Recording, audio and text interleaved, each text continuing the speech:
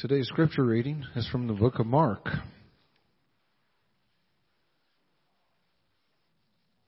Chapter 14, verses 1 through 9, and verses 32 through 42.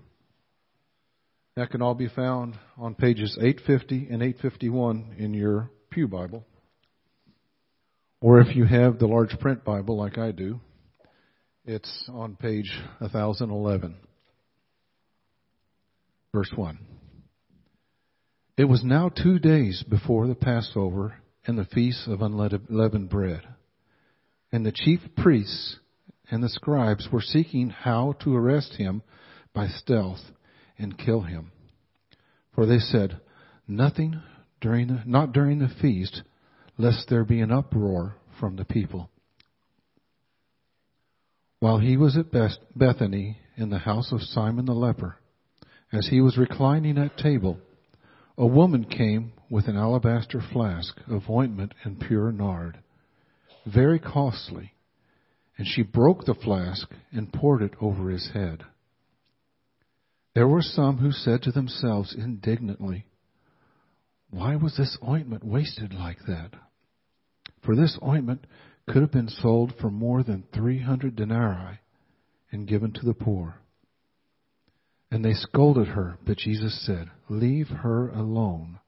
Why do you trouble her? She has done a beautiful thing to me. For you always have the poor with you, and whenever you want, you can do good for them. But you will not always have me. She has done what she could. She has anointed my body beforehand for burial. And truly I say to you, wherever the gospel is proclaimed in the whole world, what she has done will be told in memory of her." And now verse 32.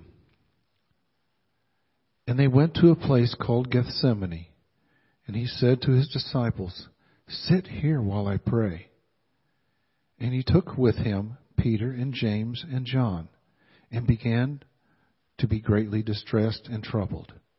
And he said to them, "My soul is very sorrowful, even to death. Remain here and watch." And going a little further, he fell on the ground and prayed that, if it were possible, the hour might pass from him. And he said, "Abba, Father, all things are possible for you. Remove this cup from me, yet not what I will, but what you will." And he came and found them sleeping. And he said to Peter, "Simon, are you asleep? Could you not watch 1 hour? Watch and pray that you may not enter in temptation. The spirit indeed is willing, but the flesh is weak." And again he went away and prayed, saying the same words. And again he came and found them sleeping, for their eyes were very heavy, and they did not know what to answer him. And he came a third time and said to them, "Are you still sleeping and taking your rest? It is enough, the hour has come. The Son of Man is betrayed into the hands of sinners. Rise, let us be going. See, my betrayer is at hand." This is the word of the Lord.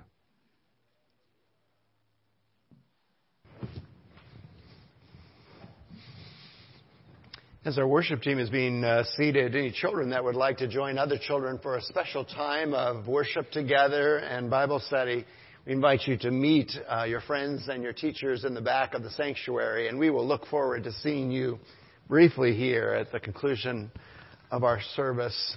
While you still have the Bibles and your phones in your hands, would you turn over to our Old Testament passage for today? It is in Deuteronomy. So Genesis, Exodus, Leviticus, Numbers, Deuteronomy, the fifth book of the Pentateuch of the Old Testament. Deuteronomy chapter 15. I'm going to plant this word in your heart. We won't really have a chance to explore it together today, but some issues come up in our passage for today that are directly spoken to in this Old Testament passage, and I want you to have it in your back pocket. as you continue to think and reflect on God's Word for today. Our Old Testament passage again is Deuteronomy chapter 15, beginning at verse 1, and we're going to read to about verse 11. It's going to sound odd at first. Moses is recording God's commands, and he writes these words, "At the end of every 7 years, you shall grant a release." In other words, just like at the end of every 7 days, you cease your work and you rest in God. At the end of 7 years, you have something called a sabbatical. And that sabbatical is not where you just simply rest, but where you release anyone who owes you anything of their debt. And this is the manner of the release, God says. "Every creditor shall release what he has lent to his neighbor. He shall not exact it of his neighbor, his brother, because the Lord's release has been proclaimed. Or of a foreigner you may exact it, but whatever is yours is with your brother, your hand shall release. But there will be no poor among you." Isn't that interesting? "But there will be no poor among you. For the Lord will bless you in the land that the Lord your God is giving you for an inheritance to possess, if only you will strictly obey the voice of the Lord your God, and be careful to do all this commandment that I command you today. For the Lord your God will bless you, as He promised you, and you shall lend to many nations, and you shall not borrow. You shall rule over many nations, but they shall not rule over you. And if among you one of your brothers should become poor in any of your towns within your land that the Lord your God is giving you, you shall not harden your heart or shut your hand against your poor brother. But you shall open your hand to him and lend to him sufficient for his need, whatever it may be. Take care, lest there be an unworthy thought in your heart." Isn't that interesting? "And you say the 7th year, the year of release is near, and your eye look grudgingly on your poor brother, and you give him nothing, and he cry out to the Lord against you, and you be guilty of sin. You shall give to him freely, and your heart shall not be grudging when you give to him. Because for this the Lord your God will bless you in all your work and in all you undertake. For there will never cease to be poor in the land." Does that sound familiar from our New Testament passage? "There will never cease to be poor in the land. Therefore I command you, you shall open wide your hand to your brother, to the needy, and to the poor in your land." The very word of God. Thank you, God, for your word. Thank you that it never returns to you void without accomplishing its purpose. God, it's a little overwhelming just in the brief passages we've looked at here. But would you, God, just open our hearts? Would you blow through them with the word of your Spirit, God, and grant us everything we need to hear from you today? God, we'll give you the praise and the glory in Christ's precious name. Amen. Amen. Well, again, what a privilege to be able to come to God's Word together. And I just invite you, whatever allows you to partake of it, whatever works for you, I invite you to do that. If you want to take notes, you are certainly welcome to do that. If you learn better just by listening, that's okay too. But I'm just astounded as we have entered into this season of prayer. We've actually been in it, you remember, since the beginning of January. In the month of January, we just dedicated ourselves to praying for our nuclear family. And then now in the month of February, we've dedicated ourselves to praying for our neighbors. We've joined a citywide movement called Awaken Evansville, where we're praying for our neighbors. We're praying for our city, that God would be glorified in this place. And I rub shoulders with a lot of different people. Yesterday, I was with a group from Gibson County who has joined us as well and is praying for Princeton and praying for the surrounding areas. I pray and trust and believe that God is meeting you as you risk praying in a deeper way for your neighbors. I have shared with you before, in my particular neighborhood, there are 12 people praying for our neighborhood, and 7 different churches are represented in that. And because our neighborhood is pretty covered by these 12 people, then I've taken it upon myself just to pray for the prayers. And it's been such a joy to be able to pray for brothers and sisters from all over the city, churches all over the city who are trying to reach our neighborhood for Jesus Christ. And we've been talking together about prayer and trying to deepen our understanding of it, because in prayer we have this amazing ability to boldly approach the throne of grace and to speak to God about the things that are on our hearts, and to listen for His voice about the things that are on His heart. And together we studied the Lord's Prayer as He invited us, pray like this. But I don't know if you remember, when we began, we saw a very dangerous prayer. Do you remember it? We looked together to Psalm 139, that beautiful psalm about how precious we are in God's sight. And we saw at the end of it that David entrusted to us an amazing prayer. Do you remember? Search me, O God, he said, 139, 23 and 24. Search me, O God, and know my heart. Do you see why it was a dangerous prayer? Try me, test me, and know my anxious thoughts. See, God, if there be any hurtful way in me, and lead me in your way everlasting. And so many of you just courageously prayed that prayer. Many of you continue to pray that prayer. Well, today I want to suggest to you that we're approaching another dangerous prayer. Next week, Chad is going to help us understand yet a third dangerous prayer. Today, we are going to join this amazing woman in praying to God. God, break me, would you? Break me of all my pride. Break me of all my self-sufficiency. Break me of anything, God, that I would put my trust in rather than you. And I'm praying that this amazing woman will lead us into a deeper understanding of the grace and the mercy of the living God as well. So let's return, can we, today to this amazing story. Just to set the time now, we're a little bit ahead of our current calendar right here, but Jesus had already entered Jerusalem, and He had already turned over the tables. And you might remember that during that week before His crucifixion, in the evenings, He would oftentimes return about 2 miles outside of town to Bethany, a little suburb of Jerusalem, where His dear friends Mary and Martha and Lazarus lived, right? Now keep in mind that just a few weeks before, raising Lazarus from the dead had put the whole city of Jerusalem in turmoil. And the religious leaders as well as the Romans of that time were greatly afraid that turmoil would just increase as people began to come to Jerusalem for the Passover celebration.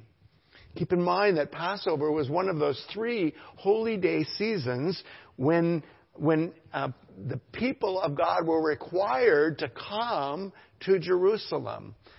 In particular, the men were required to come, and oftentimes they would bring their families, and they would come from every part of the world to Jerusalem to celebrate Passover together, the great deliverance of the people of God from bondage in Egypt.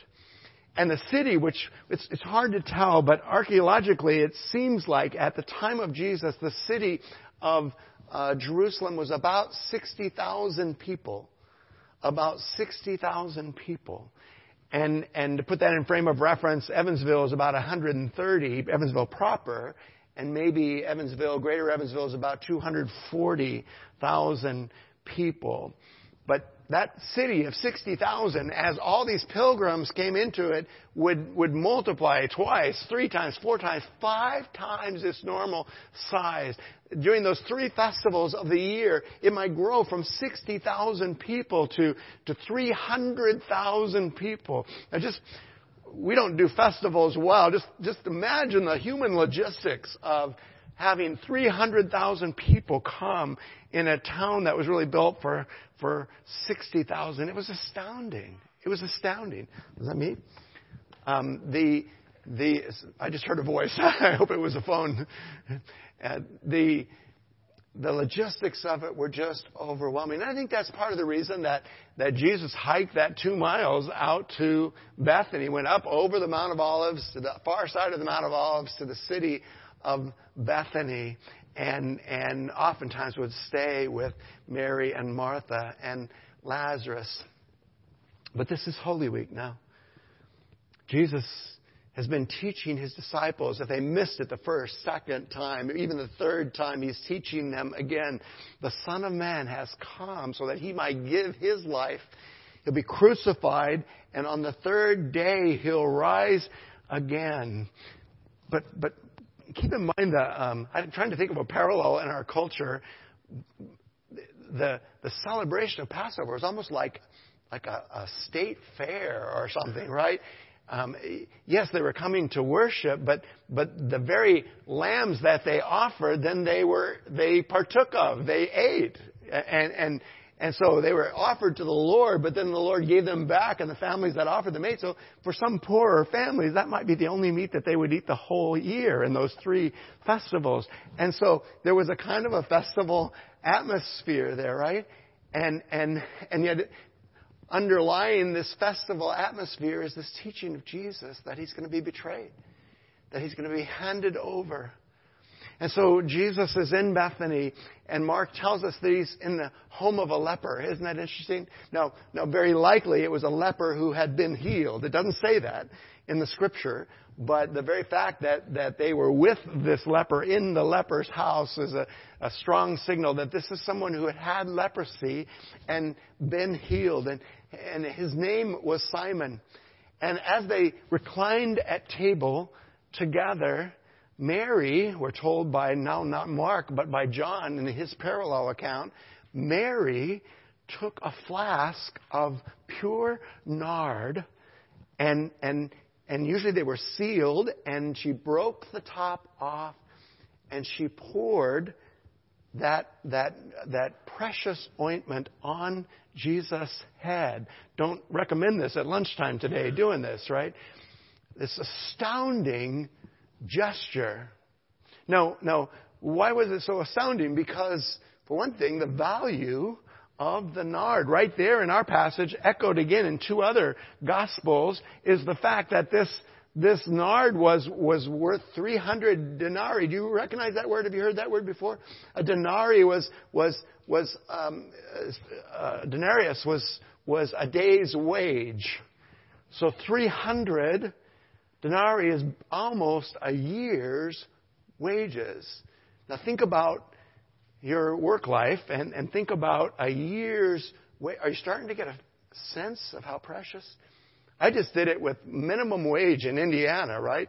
Minimum wage, and we're still over $20,000 worth of precious ointment. And in the home of Simon the leper, she pours on his head and then anoints his feet with, right? Well, it's interesting. In the beginning of our passage here today, we saw that the religious leaders of Jesus' day were up to here with him. And they wanted him killed. And they decided in Mark 14, verses 1 and 2, they decided they're going to have Jesus put to death. And sandwiched between the rejection by the religious leaders and the story that comes right after, we didn't read it, but the betrayal of Jesus by his own disciple, Jesus, is this reaction. What are you doing, Mary? What are you doing? This ointment could have been sold and given to the poor. Just for a frame of reference, when Jesus was inviting them to feed 5,000 people, right? They said 200 denarii, right? Couldn't feed 5,000 people. Now we're talking about even more. This ointment could have been sold and the money given to the poor. And And Jesus stops them. He stops them and says, she has done a beautiful thing. I think last week we sang, He makes beautiful things out of the dust, right? She's done a beautiful thing. She's done a beautiful thing. Don't rebuke her, right? What was this beautiful thing that Mary was doing? I want to suggest to you that she was making a powerful statement, right? She was making a powerful statement, and if I could, I want to just suggest that statement was not only a statement about Jesus, but it was also a statement about her. She was making a statement about herself. What was that statement? I invite you to dig deep in this in your own personal study this week. But I want to suggest to you that she was making a statement that she has been beautifully broken. And I stuck that adjective on there from Jesus saying she's done a beautiful thing, right? Broken and contrite heart. David said, God will not despise. And Jesus did not despise this beautifully broken heart. How is she broken? How do I know that? How do I make so bold a statement? Well, clearly her reputation before other people didn't matter. It didn't matter. Is there anyone else like me who still stumbles over what other people think about me? Who still stumbles over what other people think about what I do, right? Here's a woman who waltzes into the house. There was Mary. She waltzes into Simon the leper's house and spends an outrageous sum of money right there and doesn't care what someone else thinks about it. It's interesting that Mark tells us that she wiped his feet with her hair. The only women who let their hair down in public in Jesus' day were sinners, were prostitutes, right? And she didn't care. She didn't care what people think about her letting her hair down, right? And she washes Jesus' feet. She anointed his head, but then washes his feet, right? The only people who washed someone else's feet were slaves. Were slaves. Did anybody find themselves, as they were listening to the story, going, I've heard that story before, right? Now, it could be because it's recorded in 3 of the 4 Gospels. And there's so many cues. It's exactly this event. There's so many cues matching Matthew, matching Mark, matching the Gospel of John. But there's a similar story in the Gospel of Luke. I want to say, I don't know why it's escaping me, Luke chapter 7. Now, Luke chapter 7, they're in the beginning of Jesus' ministry, not the end. They're in Capernaum, not in Bethany, right? And yet something amazingly similar happens. Jesus is in the home now not of a leper, but of a Pharisee, of a religious leader. And this woman barges in, right? And breaks open a flask, right, of oil, and in this case, anoints his feet with tears, and washes his feet with her hair, right? It's just amazingly similar, and it's so easy. And early on in my following Jesus, I said, oh, that must be the same thing, and they just got the location wrong, right, and the timing wrong. But I'm not so sure. Well, I am sure, actually. This is a different event. Now, keep in mind that whenever you came into someone's house in first century Israel, right? Whenever you came into someone's house, if they were able, they gave you water to wash your feet. Oftentimes, they might have a servant in the house, and the servant would wash your feet, right? But they gave you that to refresh you. And in Capernaum, and in Luke chapter 7, then they didn't do that. The Pharisee didn't do that for Jesus. In first century Jerusalem, if you came into someone's house, often, now keep in mind, they might shower twice a month, maybe, right? So when they came into your house, if they were able, they anointed you with a little bit of perfume, right? So it was just kind of a way of blessing you and probably increasing the quality of the air and the meal, right? But Simon the Pharisee there didn't do that. And when Simon snorts, I love that word, it's a good biblical word. Simon snorts at Jesus in Luke chapter 7 because clearly he can't discern that this woman is a sinner, right? And he's letting a sinner touch him. Then Jesus tells him that beautiful story of a person who was forgiven great debt and another person who was forgiven a lesser debt. And in Luke chapter 7, Jesus asks Simon the Pharisee, who do you think loved more, the one who was forgiven more or the one who was forgiven less? And Simon begrudgingly says, probably the one who was forgiven more. And Jesus affirms what the woman is doing. Jesus says, he or she who is forgiven much loves much, right? That woman didn't count the cost because she had been forgiven much. Press pause. This is completely Dave now. Not Scripture, completely Dave. I don't know, but every time I see matching stories in Scripture, there's a symmetry there, right? How is it that Jesus came to know Martha and Mary? Well, probably, I have shivers going down my spine. Somewhere along the line, he encountered one of them and ministered to them in a way that they never forgot. So that whenever Jesus came to Bethany, they went out of their way to invite him to stay there. Do you think that was Martha? I don't think so. Do you think that was Lazarus? Well, we saw later that he ministered to Lazarus. But I don't know who this woman was. But I would not be surprised at all, this woman in Luke 7, to get to heaven. Some of you are way ahead of me. And to realize that was Mary also. And when Jesus delivered her from her bondage to sin, she never forgot. So that when Jesus came to eat, right, Martha was busy cooking food. Mary wasn't. I'm not going to waste time cooking food when I can sit at the feet of the Messiah. And now, on the double eve of when Jesus would be betrayed and crucified, do the disciples get what's going on? It doesn't seem like it. I'm thinking of the male disciples right here. It doesn't seem like it. Do the religious leaders understand what's going on? It doesn't seem like it. It doesn't seem like it. Does this woman understand what's going on?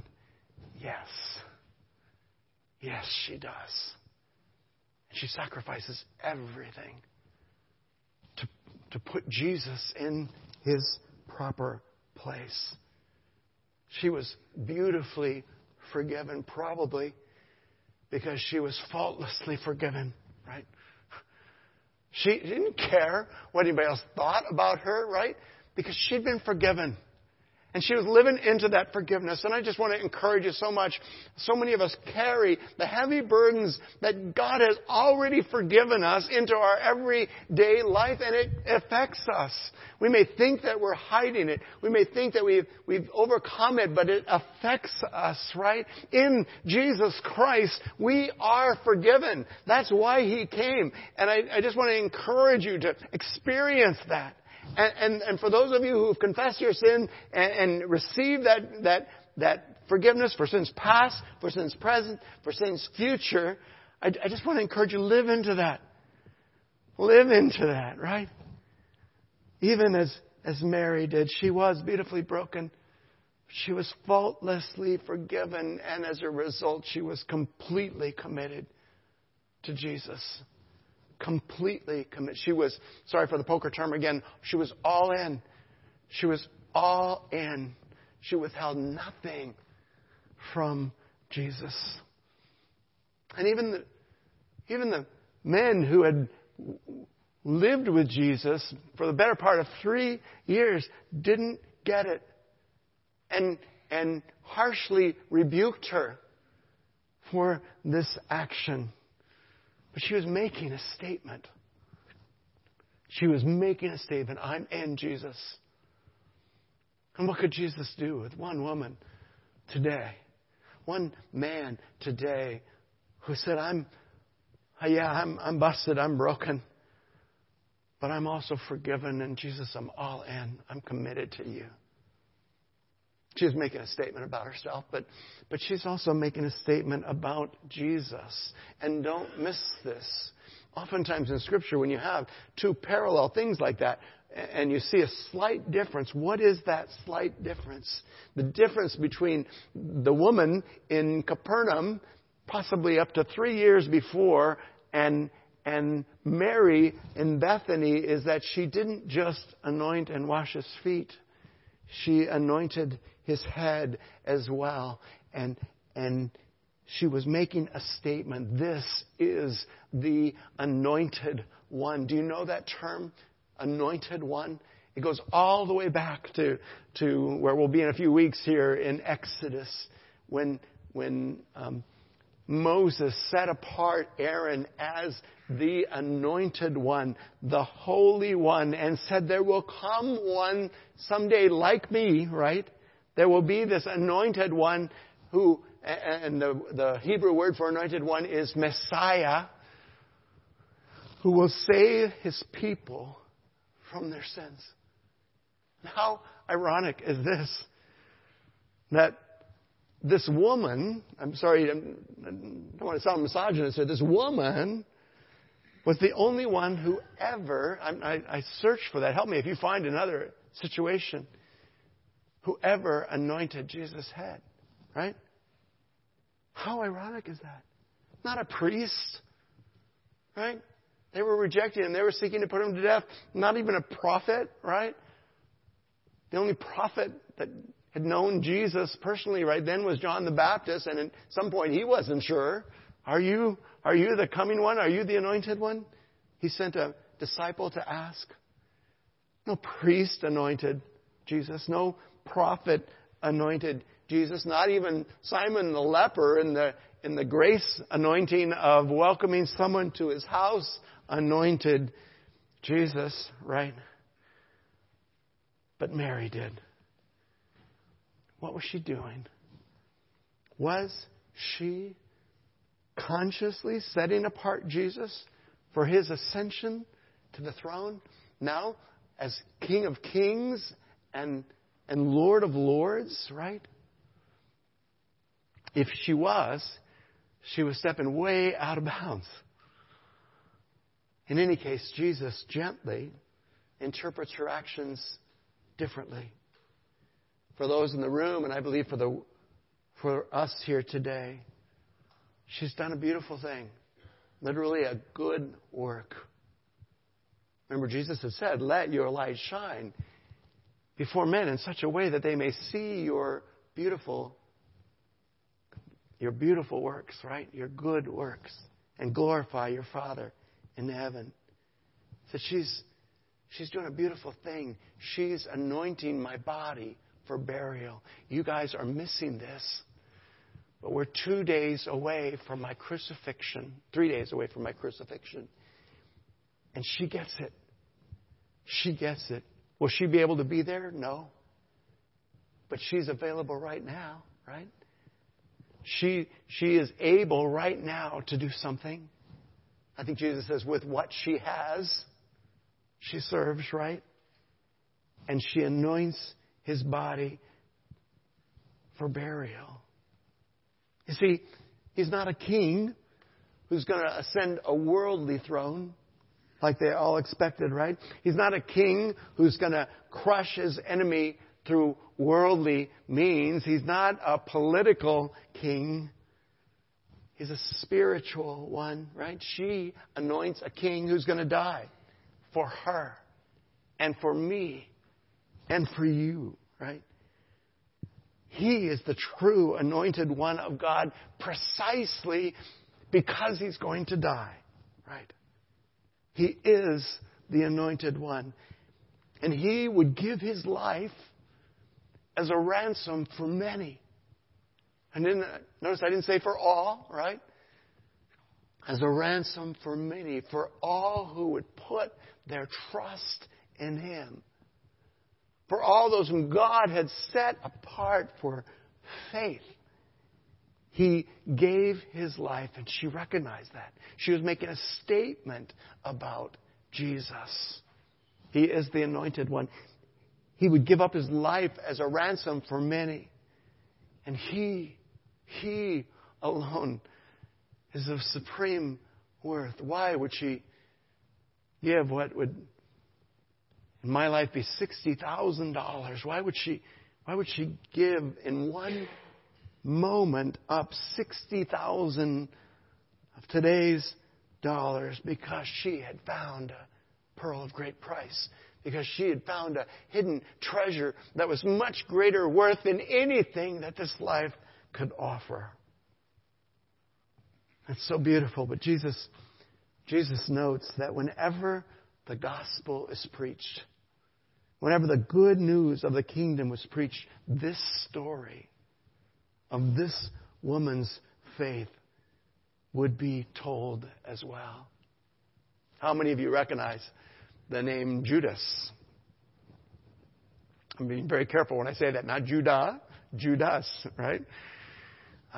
We recognize it. Why? Because it's a name that has become equated with unspeakable betrayal, right? But isn't it beautiful that with this name Judas, parallel to this name of Judas is this name Mary, which literally meant bitterness, right? This name Mary that now forever will be associated with incredible beauty and sacrifice. I don't know why it is, but I'm always drawn to the terrible things, the story. I want to follow that axe murderer, right? I want to know what happened in that story. In my obsession with brokenness and even wickedness, I miss beautiful. I miss beauty. This woman, Jesus said, her story should be told every time the gospel is told. Why? Because she got it. So let me ask you this. What statement are you making? Right? What statement are you making with your actions? Right? She didn't say anything, right? She did something and it was interpreted for her. She didn't have to justify it. She didn't have to defend it. She did something that proclaimed the most powerful truth the world has ever known. That God has become flesh and has offered himself in our place so that we might be in relationship with God. What statement are your actions making? Do not hear judgment and condemnation. Hear invitation. Let's just gently leave it behind, right? Why? Because we found something so much better. We found something so much more beautiful. I jump with you now to the back half of our story because, well, again, this is Dave. Press pause again here, but I'm astounded by the reality that something that I do could bless God. Right? We sing, "Bless the Lord, O my soul," all the time. We're going, yeah, right, yeah. I mean, this brokenness, this sinfulness is not going to bless God, right? And then he gives us these stories like this, where now a broken person, yes, but a broken person who's found life does something that blesses God, right? That blesses God. What am I pointing to here? In just 2 days, Jesus would be not far away down the Mount of Olives in this valley at the base of it, this place, Kidron Valley, this little olive grove. We know of the olive grove of the olive press, Gethsemane. And he would invite his disciples, right, to come with him. So the 11 now men, is that right? Yeah, the 11 men went with him, and he left behind 8 of them and said, "You wait here," right? And went further with 3 of them, Peter, James, and John, and said, "Oh, my soul is in tremendous distress. Watch and pray. Would you watch and pray?" And then he left them, right?